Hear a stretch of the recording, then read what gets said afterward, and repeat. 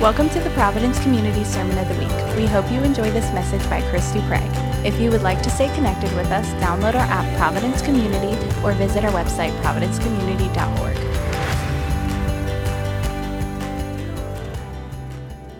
For those that I told what I was talking about, and when I start, you're going to go, well, that doesn't sound like it, because I was sitting in worship, and I felt the Lord say, and I was really prepared. I spent a couple hours yesterday. I felt the Lord say, don't talk about what you're going to talk about.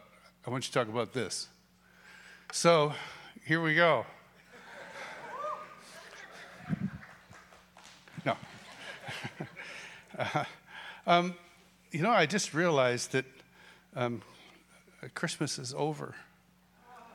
I know the 12 days are gone, 15 days are gone, and it's just kind of a sad thing. But I had two Christmas jokes I didn't get to before.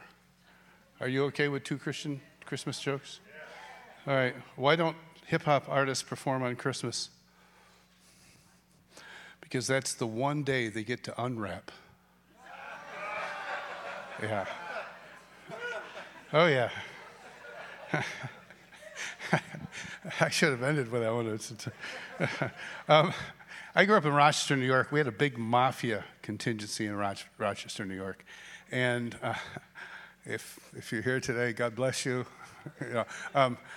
My dad taught in high school there, at a school called Gates Chile, and there was the son of one of the mafia leaders, and he had been a sergeant of arms.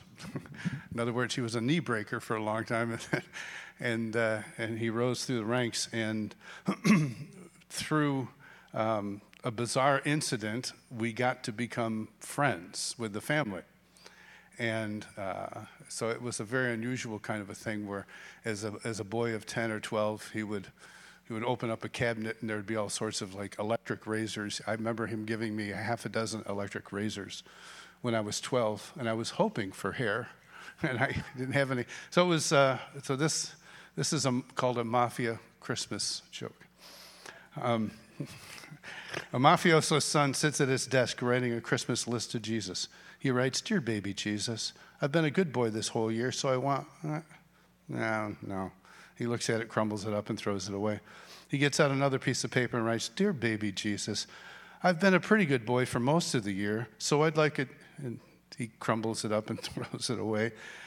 He goes to his mother's room and takes a statue of the Virgin Mary. He puts it in a closet and locks the door. Takes another piece of paper and writes, "Dear baby Jesus, if you ever want to see your mother again..."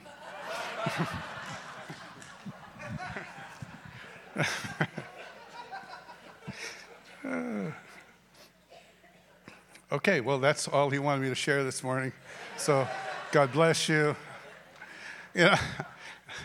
Between what Keith had to say and what Jordan did by doing things backwards, it's a backwards time. It's a bizarre time.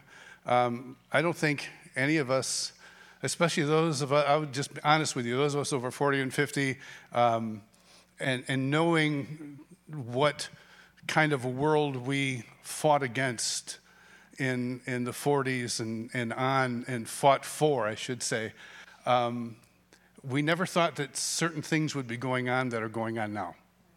Am I right? All right. Those of you that are younger and don't have the same kind of historical understanding. This is not a put down. This is not we know something you don't know. That's not it. Nor is this a political message. I'm not going to be political at all. It's not my heart. I look at Jesus, I look at the apostles' lives, and when I read Acts and I read the Gospels and Acts and I read the letters, I don't hear a lot of political jargon, but I hear a lot of love. And so one of the things that I feel the Lord wants us to do as a people is to be ready. But what does that mean to be ready? In Matthew 22, I think it is, the kingdom of heaven is like a certain king who's preparing a marriage for his son.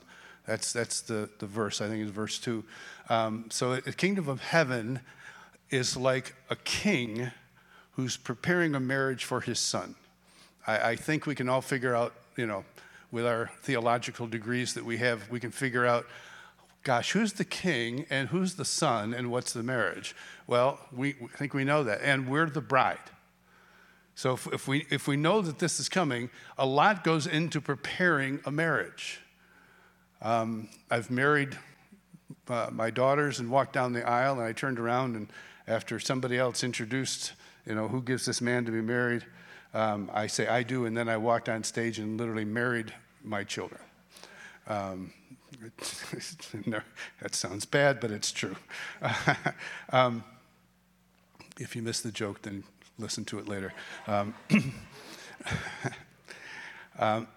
And what is preparing, and then he goes into, in Matthew 22, 23, 24, he goes into this end-time understanding, and then he ends it all with Matthew 25 about the 10 virgins.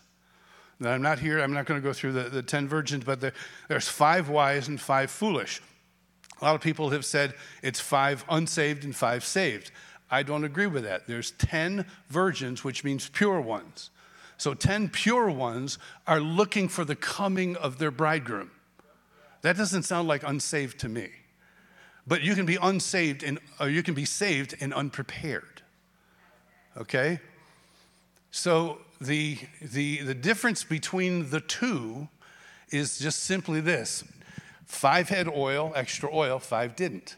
And when they have extra oil, what that was back in that culture, it was a little vial like this, and a lot of times it was a long, elongated kind of a tube. And what they would do is they had different garments, but you pull back on one and hold it onto the belt of the lady was extra oil. These little things filled with extra oil, so that if the lamp burned out, you can then use it. And foolish does not mean unsaved. It just means they're without wisdom. That particular word for foolish, it's just lacking wisdom. They didn't walk in wisdom. And so when the bridegroom comes, 5 get up and they, we're ready, and they light the lamp and they go out. And the other 5, the foolish ones, or the ones that were unprepared, they can't light it. So they turn to the wise ones and they say, listen, give me some of your oil. Just please give me some of your oil. Now, if you've read the verse before, read the chapter, I don't know about you, but I used to get upset at the wise virgins. It's like, I can't. Yes, you can. You've got extra. Just, come on, share. And I said, you stupid virgins. It's just like, I get so mad at them. It's one message after another. I'd sit back and go, stupid virgins. But then I came to realize what they had were answers, and what they had was wisdom. What they had was something more. They had a relationship that they had more oil. So to get more oil, how do you get more oil? Well, you dig for it or you crush. So they allowed the digging and the crushing to take place in their life to obtain more oil. So to dig means to go deeper. You get foundation. It's something greater. There's something down there, and I got to work to get it. I'm not better than you. It's just that we both know that down there is something better, and I'm going to get it. And the other one is all these things are coming at me in my life, and what do I do? And a lot of times we don't have the answers for them, but we just allow God to do what he's doing. And that particular bit of crushing allows an oil in our life that we wouldn't have had beforehand. And so I can't give my relationship to somebody else. The wise virgins couldn't give their oil because the oil represented the digging and the crushing in their individual lives. I can't give that away. I used to work with a guy named Mike Bickle. Mike just has this amazing, lovely relationship with the Lord. And people say, would you pray for me that I have a relationship like you? He goes, well, there's crushing, there's digging. By the way, I can't pray that you have a relationship. You have to go after a relationship. And so, again, it's not one over another. It's just one walking in wisdom when one didn't walk in wisdom. And the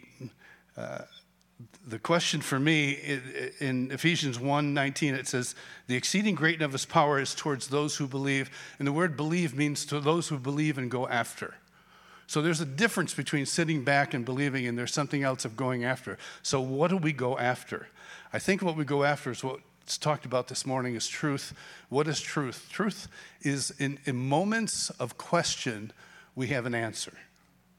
I think right now we're at, I got saved in 1973. I don't remember a time when the U.S., but particularly the body of Christ in the U.S., has had more questions now than I've ever seen it.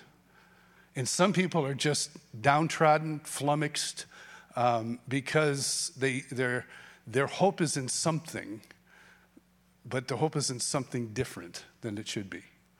That's not a slam, that's not a slap. It's just when our hope is in someone instead of the one, you'll always be disappointed at some point. If you get married and you get married to the most perfect person in the world, you will find out before year one is over with, maybe before the honeymoon is over with, that is not the most perfect person in the world. I have friends who, my wife is perfect. We've been married 27 years. She's perfect. That's bull. Number one, I know she's not. And he knows she's not, but we do the Christian thing and talk about how perfect someone is. Okay. David says, when I consider the heavens, in Psalm 8, when I consider the heavens, the work of your hands, the moon, the stars which you ordained, what is man that you're mindful of him? Why do you even care about me? What is in it? You know, in Psalm 19, and this is one of my favorites, Psalm 19, 1-5, there's a little verse that says, like a bridegroom who comes out of his chamber. That's how God is in humanity. He's like a bridegroom, and every now and then he comes out of his chamber to do something. It's pretty cool. So David asked this question, and I had written this down before. This guy named Richard Feynman, he was a Nobel laureate in physics. He said this: truth is recognized by its beauty and its simplicity. So if we're looking for answers, we need to look for something that is beautiful and simple. And right now we're looking for complex answers to political questions that are hurting us. Things we feel, and I believe, are unfair. Is that okay to say? I just think things right now that and some people don't care. They want to tip a scale way over here, or they want to tip a scale way over here. It's unfair. So my thought is this morning, I'm standing over there during worship and talking about when he walks into the room, everything changes. Okay, it's like a bridegroom coming out of his chamber. Okay, that's what the song is about. It's not that Jesus can walk into a room and then suddenly he's in my room, yay, life is good. And then he walks out of my room, yay, life is bad. Jesus doesn't walk out of the room. He's in there. So let me ask you, the question is this: when he walks into the room, how does he get from room to room? You carry him. He's not separate from you. When he walks into the room, you've walked into the room, so he walks into the room.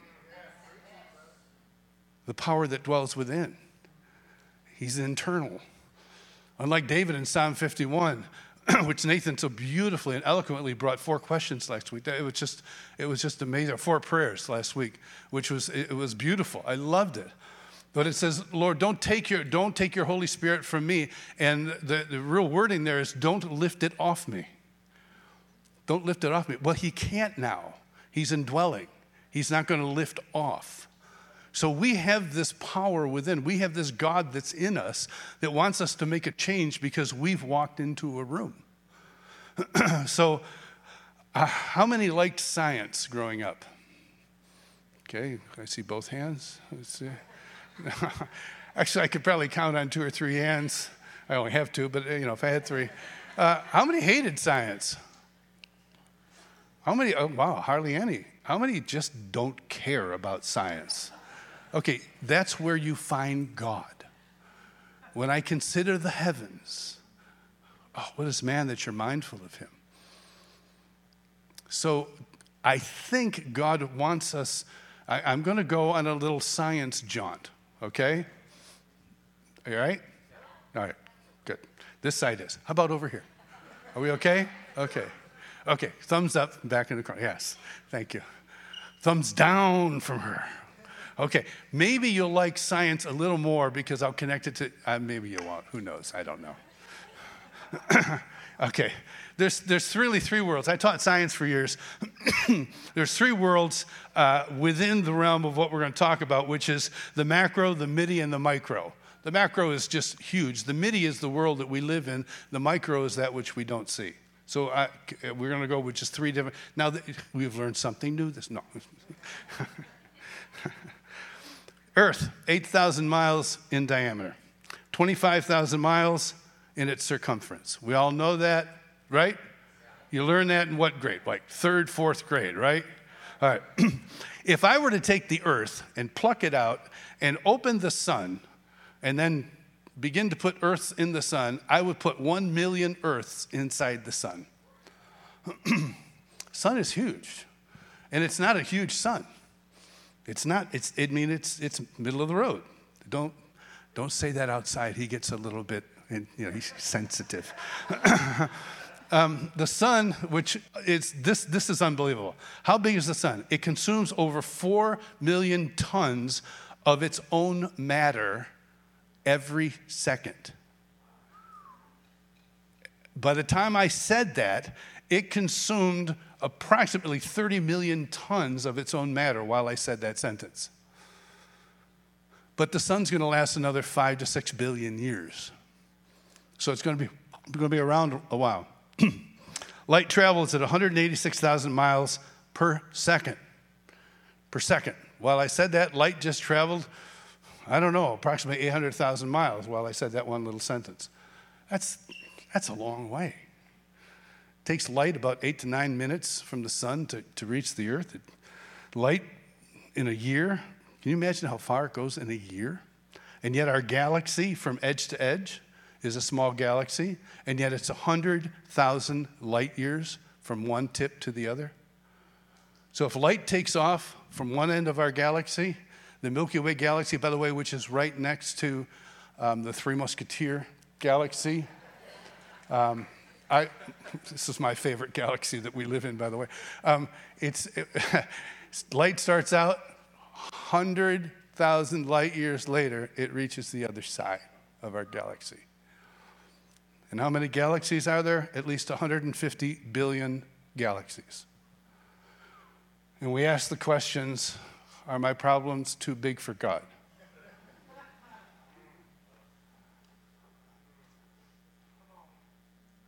When I consider the heavens, I get answers. When I look past my navel, I get answers. When I seek something beyond it's unfair, I get answers. Wow. Are my problems too big? No, not at all. I've seen impossible things change in 24 hours. Impossible. Impossible situations. Impossible medical situations. Impossible financial situations. 24 hours later, everything is different. The person is humbled. Why are we humbled? As opposed to expectant. Now, I think humbled is good. I know a guy that recently preached a sermon on humility.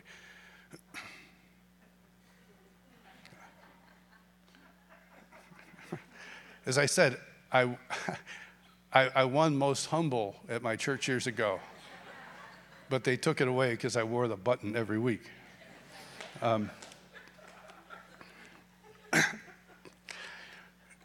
Listen, it's a serious time. We might as well have a little fun on the journey, right? Oxygen makes up 21% of the Earth's atmosphere.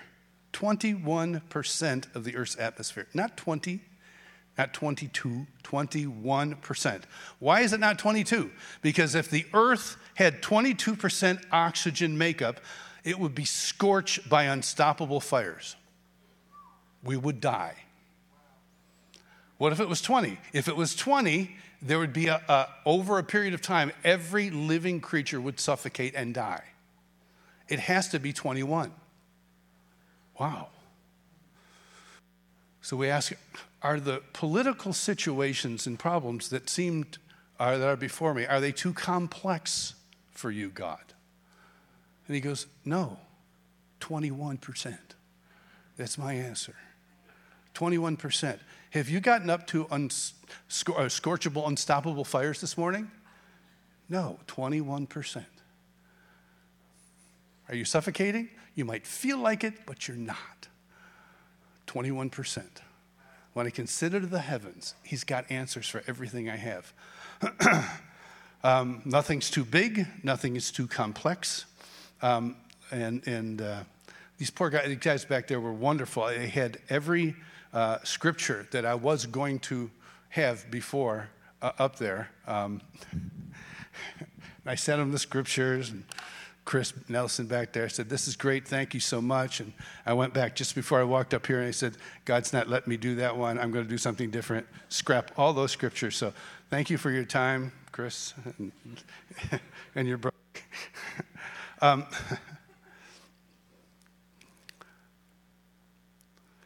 2 Corinthians 4, 7 through 10 says this. Always carrying about in the body the dying of the Lord Jesus, that the life of Jesus may be manifest in our body. For we who live are always delivered to death for Jesus' sake, that the life of Jesus would be manifest in our mortal flesh. David said, "Why me? Why do I have to go through this?" Well, you have to get through death to get to life. Nothing alive gets resurrected. Never. It has to be dead. And there are some things right now that God's calling us to die to, which is how I want life to be. I want it to be this way. Die to it. I've got something better. No, I'm going to hold on to it, and I'm going to believe this for my life, and let it go. We carry the death so the life could be manifest. Which means, when we say we carry the death, what does that theologically mean? It means that there's an aspect of control I give away so that his life is in control of me. In the world of the MIDI, three-time presidential nominee who never actually became president, William Jennings Bryan, brilliant man, he said this, which is a bizarre statement until you get to why he said, "Why did you say that?" He said, "Let me tell you." So what he said was this: "When you explain to me the mystery of the watermelon, ask me about the mysteries of God." I think, what are the mysteries of the watermelon? I like watermelons. I like pitless watermelons, or ones with pits around people that I want to hit with. I used to be very good at spitting a pit. I used to love it when it'd stick to their cheek. Anyway, why would he say that? Well, he said that for this reason. One watermelon seed draws 200,000 times its weight from the ground. Let me say it again. One watermelon seed will draw 200,000 times its weight from the ground. And then we ask the question, are my gifts too small? No. Plant it. Water it. Watch over it. Don't do one of these things. Here's my gift. Okay, Lord. I said it. There it is. Do something with it. He goes, well, I want you to go out and I want you to dig a little. I want you to plant it. And then I want your lifestyle to be one to nurture the gift that I've given you. If you just set a watermelon seed on a hard table, it will dry up. Doesn't mean the seed's gone. Doesn't mean actually what's inside is gone. It's dried up. Actually, if you then take that dried up watermelon seed, soak it for a little bit, and then plant it, it'll grow.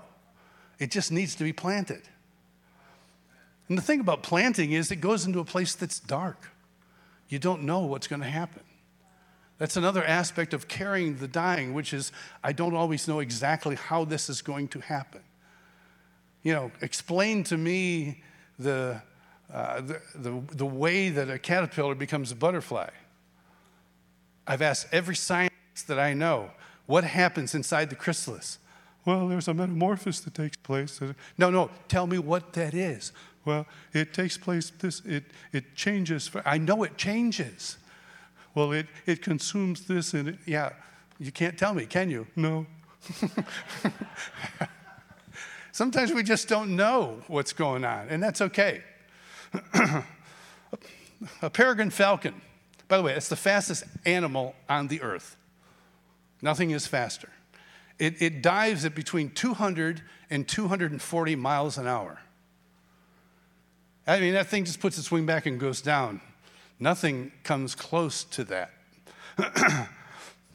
It can spot prey from 5 miles away.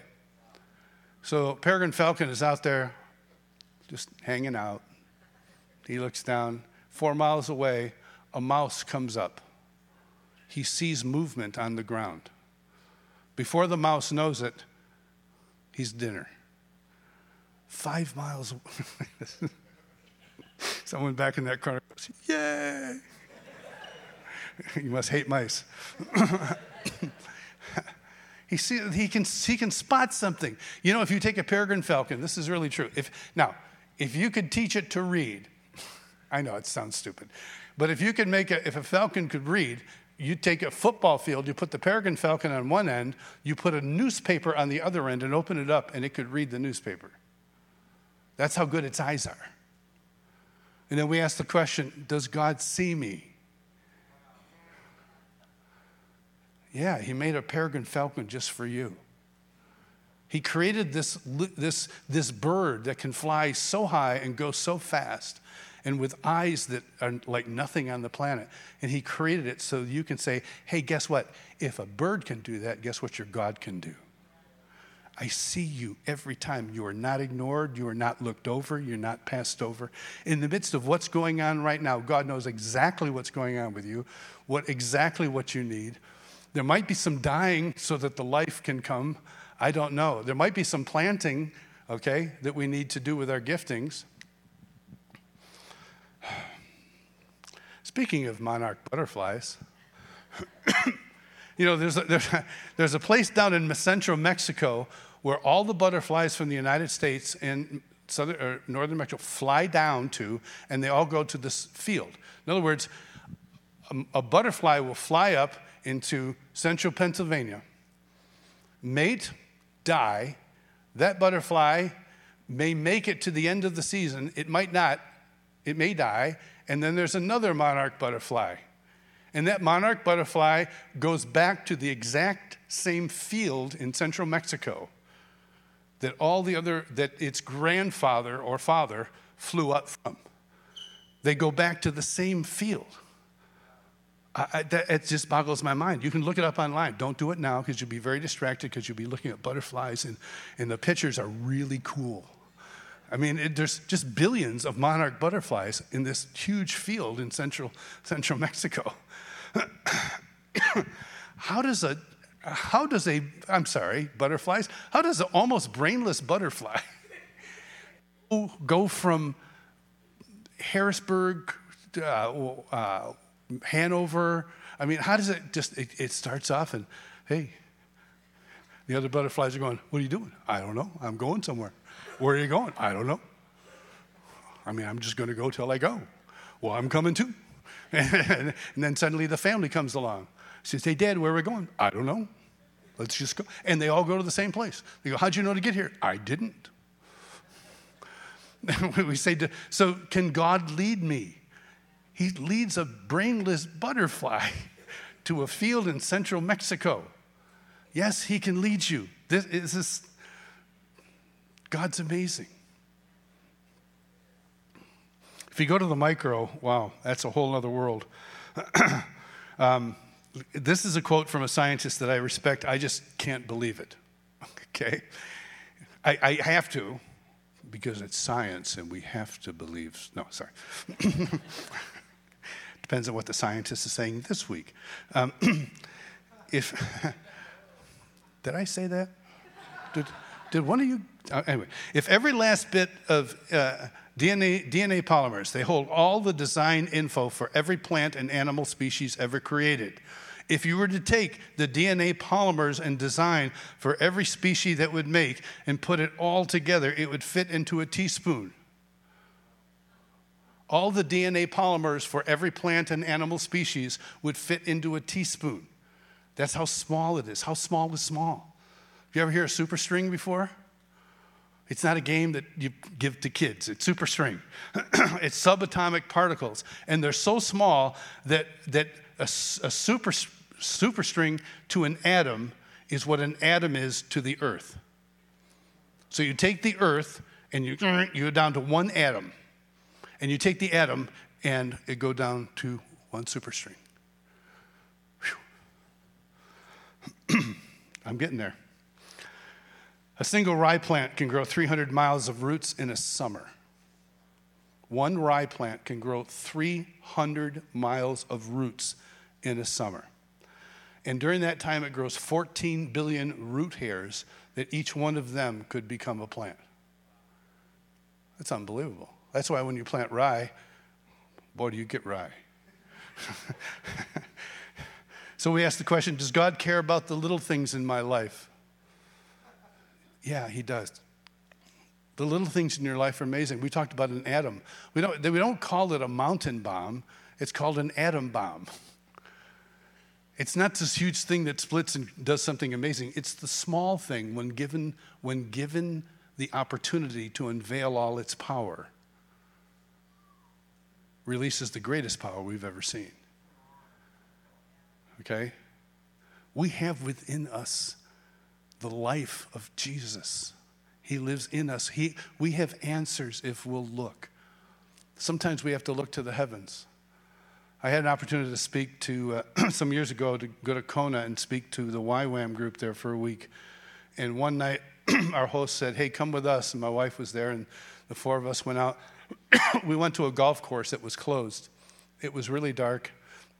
And we had either iPhones or some flashlight. And then we went down into this little gully that was there and laid in the gully and turned off our flashlights and looked up. I have never seen the heavens look like that day. It was amazing. The Milky Way galaxy. I've seen bits and, hey, that's the Milky Way galaxy. Yeah, there it is. And we're a part of it. It's so big that you look up and it seems separate, and you're right in the middle of it.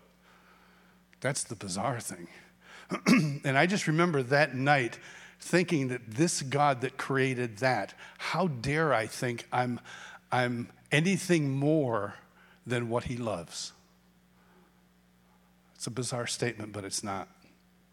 He knows your situation. Don't despise the day of small beginnings, because small things, if put correctly, can change the course of history. David could have asked this question: because of my sin, am I disqualified? So you can get all through and saying, oh, God's got me. Yeah, no, nothing's too big, nothing's too small. He sees me. We can get through all the questions, and at the end, we can say, yeah, but I've screwed up so much, I'm disqualified. David's the one that asked that question, and David's the one that has to deal with this question. I let my friend go to the front of the battle so he would die, and it would cover up my sin of impregnating his wife. Whew.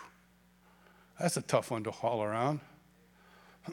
Well, obviously, he's disqualified. Well, it would depend on which covenant you live in.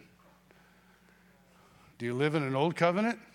Again, I love the Old Testament, and I am so glad we're through with the Old Covenant.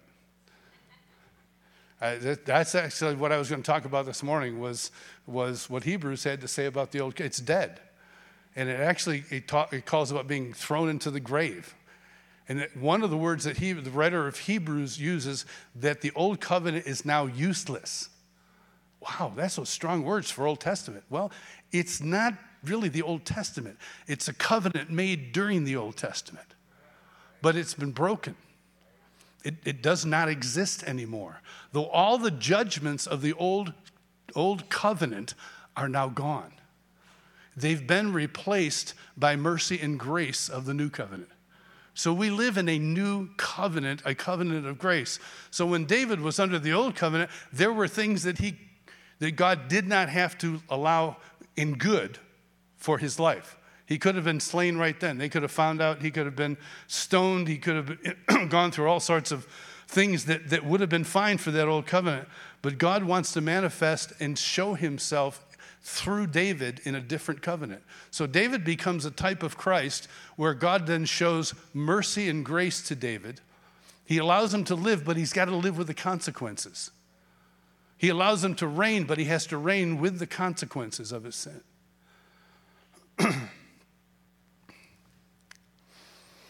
I love grace. I always do. I love forgiveness. The fact of the matter is, most of us don't live in a world where we have to make political answers all the time. Most of the things that we have to do are to forgive, to give mercy, to be patient, to extend grace. That's the world where most of our life is lived.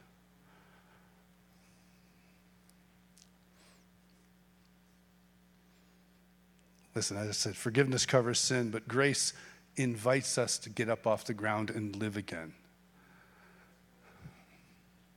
I said this one time out there. It was just a little thing at the end of one Sunday.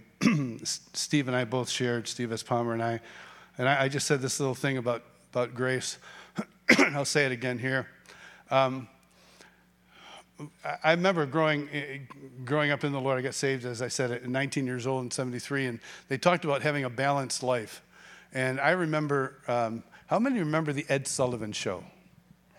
Okay, you're old. All right. Sorry. The Ed Sullivan Show was a Sunday night, and I loved it because the Beatles were on. Ed Sullivan, by the way. Not that I would know that it was February 9th, 1964, but the... Did I? Yeah. Okay. So on the Ed Sullivan Show, they had all these bizarre things. They had dancing bears from Russia. Okay. They had they had men dressing up as women singing a song like Barbra Streisand. I know I got really quiet there. They had Topo Gigio, a little fake mouse that would come out and talk to Ed Sullivan. How many love Topo Gigio? I love Topo Gigio. And they had the Beatles, they had all the great groups at the time. But one of the things that they had that always made me nervous, they had the guy that did the plates on the sticks. Remember the plates they'd have all these sticks up, and the guy would start and he'd spin a plate. And then he'd spin another plate. And then he'd spin another plate. And he'd do this with 10 plates on sticks. And his whole thing was to keep them going as long as he could. And every now and then a plate would wobble. And he'd get over in time, but every now and then he couldn't get over in time, and the plate would crash and fall, and the audience would go, ooh. It was always fun. I didn't know. We were going to get the Russian dancing bear and the plate guy. It was just, that's just how it went. And his whole thing was to balance. But if you got so many things going on, sooner or later, something's not going to be perfectly imbalanced. Is your life perfectly imbalanced? You're very quiet. Is everything just perfectly imbalanced in your life, and you just live in such contentment because everything is smooth? And I don't know anyone that is perfectly balanced, and if they are internally, they're moving plates around all the time. Somewhere along the line, there's some kind of movement going on. It's either external or internal, and the internal one's probably more dangerous than the external one. And I just realized that, and I did this before outside in the tent, that here we go.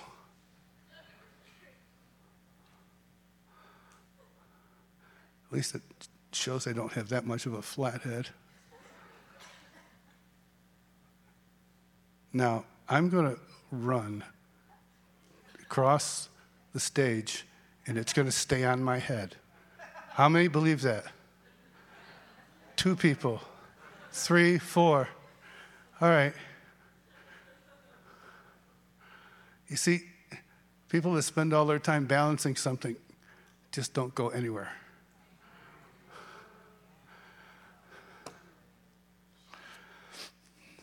I don't balance grace. I receive it fully so that I'm empowered to do what God's called me to do. Grace gives me answers. Grace shows the heart of God so that I get the true answers from God. We talk about truth. What is truth? Truth is exactly what God says it is. The world's trying to tell you something else is true. It's not. If God doesn't say it's true, it's not. Therefore, I have to have grace to see the true personality of God. If I don't have grace, if it's mixed up with condemnation or shame, I view God differently, therefore I move differently. I don't move out of grace. I move to make his heart content with me so that I can live my life without him bothering me.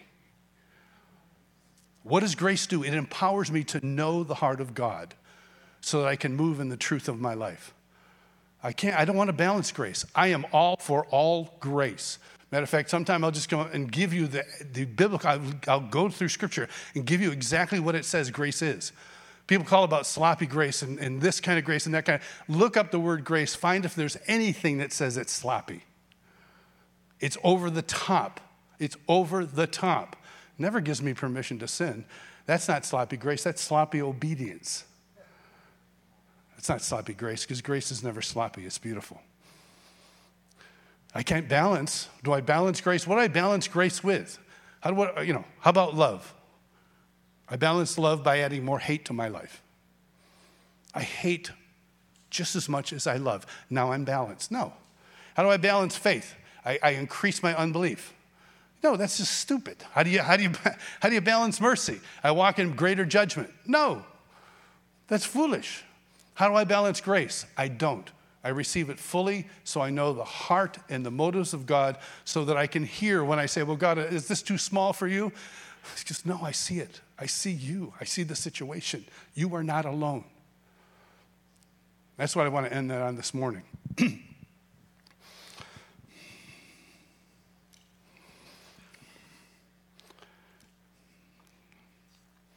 Thomas Jefferson made this comment one time, and I'm realizing that I am on the wrong page for it because I'm not expecting to do this. He said this: I'd rather be exposed to the inconveniences attending too much liberty than to those attending too small a degree of it. I would rather have more liberty and deal with the consequences than crush liberty to balance out life. That's not what we're called to do. We're called to have extreme understanding of God's nature and truth and grace so that we can be fully equipped to deal with what God has for us. And right now, the body of Christ needs to be equipped to have answers. Do you agree? Good. Stand with me. We okay this morning? Good. Just close your eyes a second.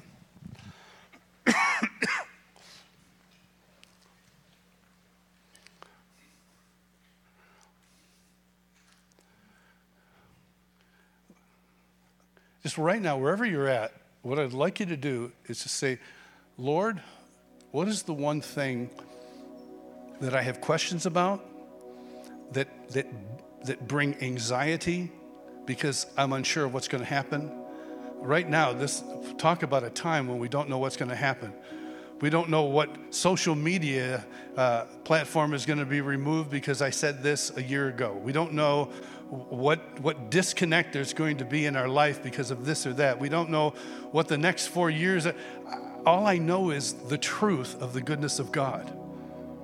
And I know that you have answers for me when I need them. And so what I'd like to do, there's a lot of people here that are here to pray with you and pray for you. Those that are in that place, just come forward if you would. But if you're here this morning and you have questions and you don't have answers yet, if you have anxiety and you don't even know what questions that you have, you're just anxious. You have something in your spirit that's stirred, but it's not a good stirring. It's not a God stirring. If you're here this morning and your body needs healing, your family needs prayer, God wants to come and reveal the true nature of who He is. And He wants to bring you answers. When I look to the heavens, what is man that you're mindful of me? I'll tell you what is man. It's the creature He created to lavish His affection upon. That's who we are. his sons and his daughters. And like Keith said before, sometimes I'm this way to my child and other times I'm this way. Right now, God wants to come as a father and comfort and just confirm to you that he has the answers for your life. So come in Jesus' name. Thank you for listening to the Sermon of the Week. We hope you've been blessed by this message. If you'd like to partner with us, you have the opportunity to give online at providencecommunity.org.